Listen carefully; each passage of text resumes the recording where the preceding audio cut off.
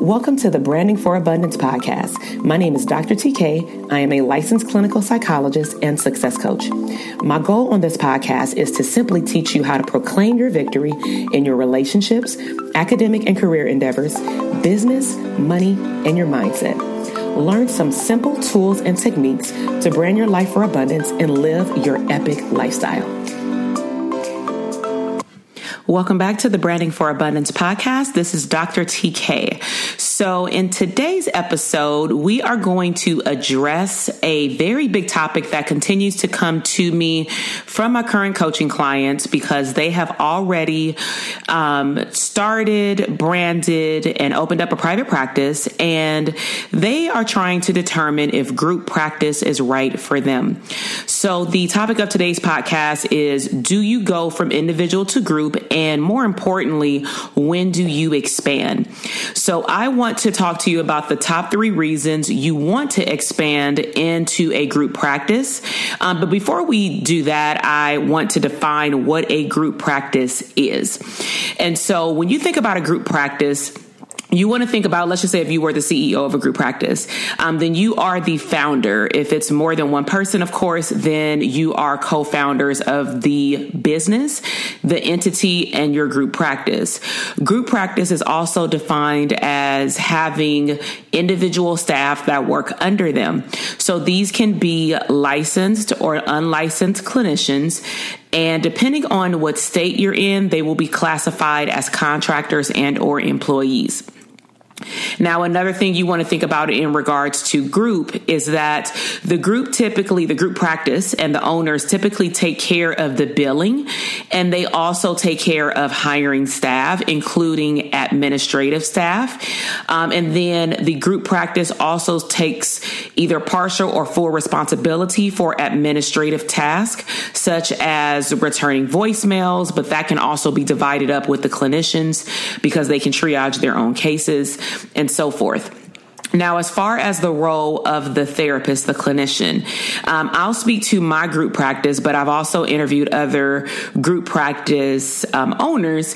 And typically the clinician's job is to show up, do all of their paperwork, usually remotely as well, because we have electronic charting systems or EHRs. And depending on the structure of the group practice, the clinician's job is to also attend a consultation. And I would say that that is highly suggested that the owner or the co-owners of the group practice meet with the clinicians from time to time to go over administrative updates, provide positive and constructive feedback, and to talk about any changes and or do consultation related to cases. Okay.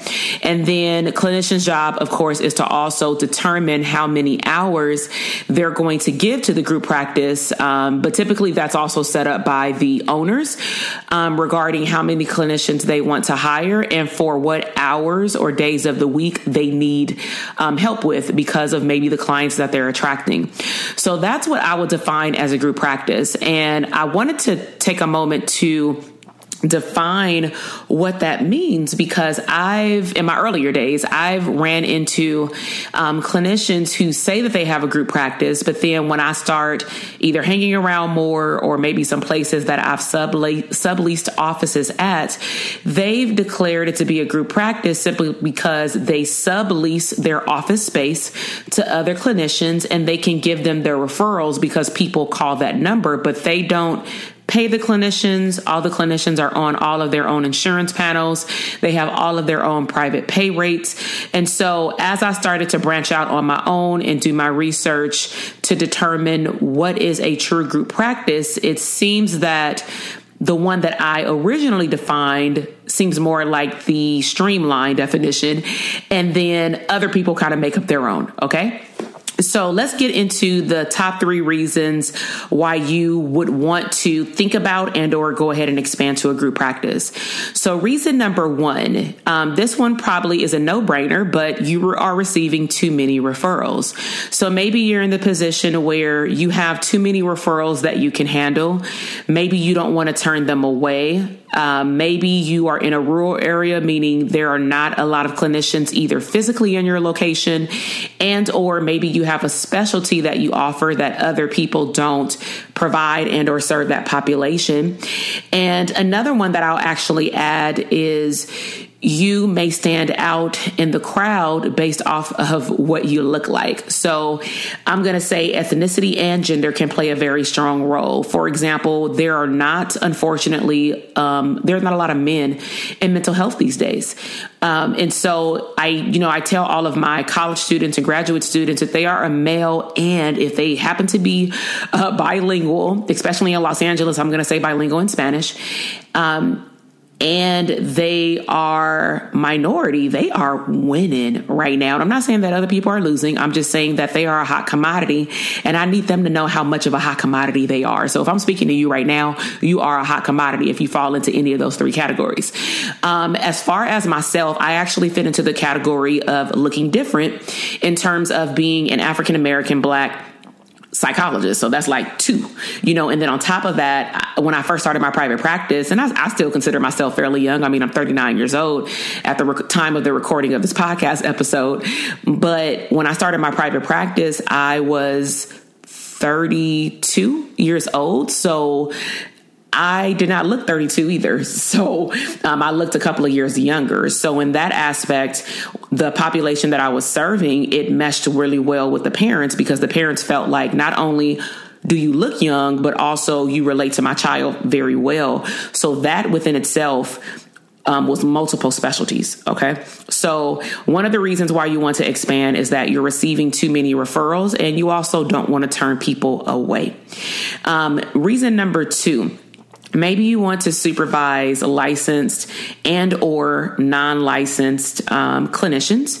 And within the same category of the second reason, maybe you also want to delegate services to other clinicians, again, because you're receiving too many referrals. And possibly you want to take on more of an administrative role, meaning you're decreasing your hours because you are or you have the ability to delegate tasks to other people in your office. And then along with supervision, of course, you want to serve as a mentor and or supervise students. So all of these reasons that I'm sharing are also from a personal nature in regards to why I started a group practice for a few years, is that I was receiving too many referrals. It got to the point where I did not want to turn the clients away because they were still my ideal client, but I did not have any type of room anytime soon. So what I chose to do is hire clinicians that had the same style as I did in regards to how, or what's their approach in mental health services. Do they also conduct, individual and family therapy? Are they a woman or man of color? Are any of them bilingual? Because even though I am not bilingual, I only speak English. In my area that I worked in, I usually attracted a high rate of African American clients, Pacific Islander, Asian American, and Hispanic. Okay. So that represented about, I'm going to say 95% of my caseload. And what I found out when I would either treat them or do a consultation is that either they really read up on me and they were like, wow, you're really my match. And or before they got to know me through the consultation, they just in a very indirect way said that they wanted someone who was colorful. You get what I'm saying? So in that aspect, I recognize that not only could I see clients, but I can hire clinicians to do the same. So that sums up number 2. So then the third reason is you've recognized that you are a true leader. So with that, I actually want to go over some characteristics of what a group practice leader would look like and then what that would entail. So the first characteristic, which we just mentioned a few times, is the ability or the desire to want to delegate tasks.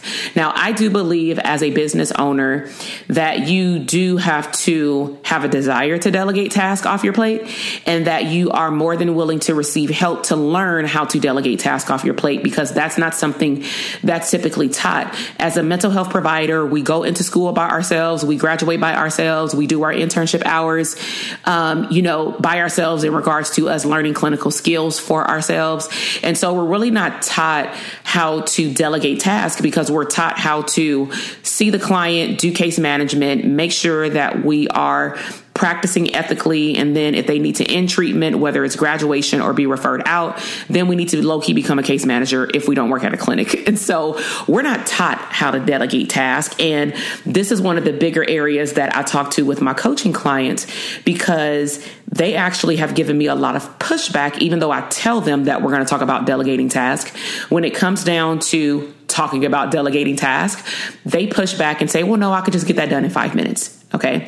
So more than likely, I'll do a whole series of what this looks like, delegating tasks, but we'll save that for later.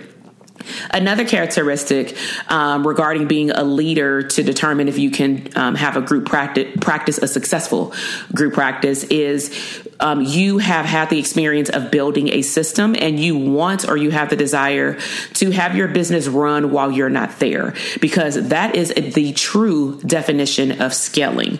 So a lot of clinicians or business owners say, I want to scale my business, or I'm scaling my business. I need to learn more techniques. I need to see more clients. I need to make more money. And the latter is true. Yeah, your revenue will increase. However, you're supposed to be removing yourself from the revenue, most of the revenue generating activities, except for the ones that only you can do. So if you say, I'm the only one who can create content for my Instagram Live, or I'm the only one that can create content for my email list, I would say the first one is possibly 90% true. Or you can run your ideas by a copywriter. They can help you flush out your ideas, or a coach. And then you can go on Instagram Live, and or for your email list, you can tell your team of copywriters or, branding people on your team, videographers, stuff like that. You can tell them what your goal is at the end, and then they can help you formulate your ideas, right?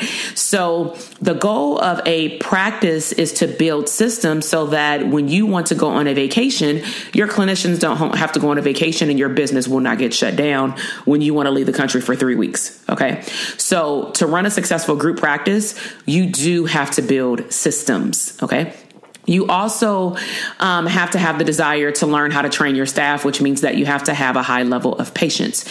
So I hear this a lot with therapists, where I will ask them, why haven't you delegated that task out? Why haven't you made a video about it? Why haven't you hired someone to do this? Or why aren't you training the help that you have already? And they were like, why, I can just get it done myself in 5 to 10 minutes. But my question to you is, if this is you, is this a recurring task? Is this something that you have to do every single week? So I'll give you an example. I just launched the Dope Therapist Tribe 2.0, which means that it's our second round, and it has more bonuses than the first time we launched this program in January of 2020. So I hired a virtual assistant in which she helps me with a lot of the back office tasks.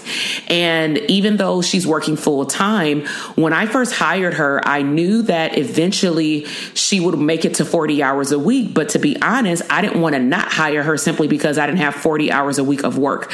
And so we negotiated on a rate, and she was hired for 40 hours a week. But I told her it's going to be a step up progression. And so literally 2 weeks ago, I decided to start taking note of the recurring task. And the reason I would know that I shouldn't be doing the task is because a little voice will pop up in my head when I've been on the task for more than 15 minutes.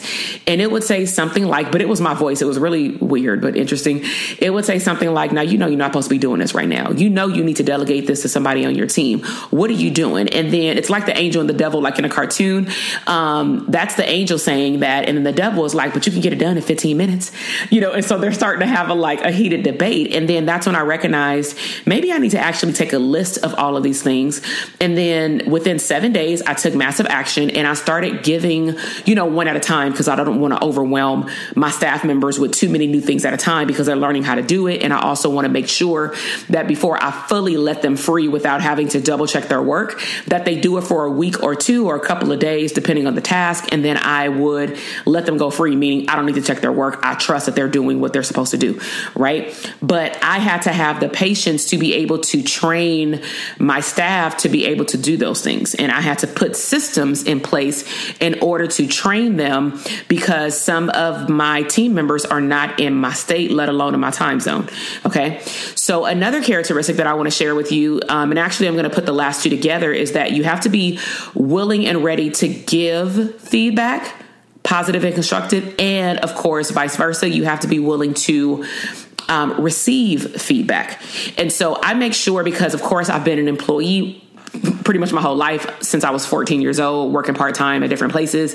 And so, as a student worker during the summer. And so I value positive verbal rewards, such as, you've done a great job today. I really liked how you did this. So I make sure that anytime I create some type of training system for my staff, which right now, again, because that particular staff member or team member is building up her hours with me, I make sure that every time I make a video, because I do usually screen shares when I show them how to do something, is I make sure to give them positive feedback while I'm sending them the video. Okay. So, and then I always ask my teammates when I'm sending something out, does that make sense? Do you need more clarification? Let me know if you have any questions. Do you have any feedback from the last video or training that I sent you? Or if we had a Zoom call, do you want to give me feedback face to face? Some people don't want to do that. They may want to email it to me, but I make sure to keep that wide open. And so those are the top 3 reasons that I believe any clinician who wants to expand or grow into a group practice should think about first before jumping into a group practice. But I do have a disclaimer. So maybe you're a person and you're listening to my podcast episode and you don't have a practice yet. I would say you can do one of these 2 things. You can either open up your own part-time private practice. It can be online and or in the office if you're able to go into an office at this time, and or go into a group practice to actually see how one is ran. And so I had worked for what other people would claim as group practices, even though they were not once I did my research, but it was still good experience.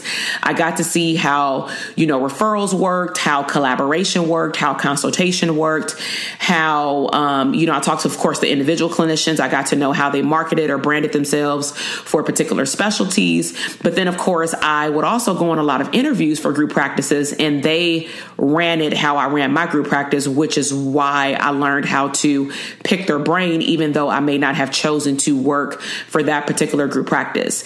So I really hope that you enjoyed this episode. Just to summarize, 3 reasons to expand are: 1, you have too many referrals and maybe you don't want to refer them out. Number 2, you really want to serve as a mentor and or you want to supervise licensed or unlicensed clinicians and delegate out tasks.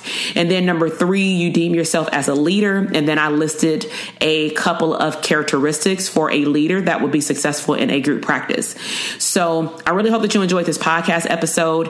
If you really, really want to learn more about building and branding a private practice, like growing one before we scale one.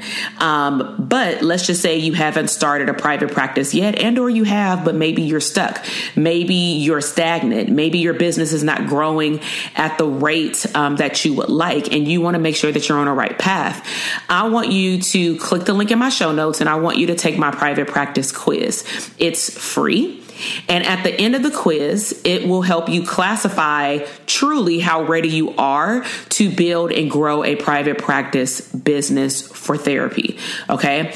And even if you already have a practice, I would encourage you to take the quiz, because when I've given this quiz to my clients in their beginning phases of starting with me, we usually do a lot of assessments. They recognize through these assessments, when they're fully transparent because they have to answer the questions to get the results, they recognize that they kind of low-key jumped into a private practice. And even if they have been doing a private practice for a long time, they've never received help, or they, strictly rely on, no problem with it, of course, because I do podcasts and YouTube videos, but they heavily rely on that information, and they really never sit down with a coach like myself, where I work individually and in groups with clinicians, and I really help them brand the roadmap to get them to the outcome of the private practice that they desire. So if this sounds like something that you're interested in, again, it's free. It's not going to hurt you. Take the private practice quiz to determine how truly ready you are to either build and or grow a mental health business. And if you're not already doing so, please check me out on Instagram. Make sure you click follow and turn on notifications so that you can also be notified when I go live, because those things are typically not scheduled at all. And if you want to go the extra mile, I really want to see your takeaways from this podcast episode. So snapshot a picture of this episode on your phone. Post it in your stories on Instagram and or in your thread if you would like, and tag me, or simply go on to one of my posts and let me know what was your biggest takeaway. Let me know what episode you listened to, and I'll be in touch. I'd love to engage with you on social media. So until the next episode, I will see you later. Love you. Bye.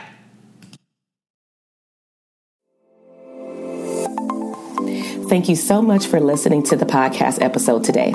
I am super excited to see your growth in your business, career, money, and relationships. Be sure to check me out on Instagram at Dr. TK Psych, where you can find daily inspiration and tips to live your abundant lifestyle.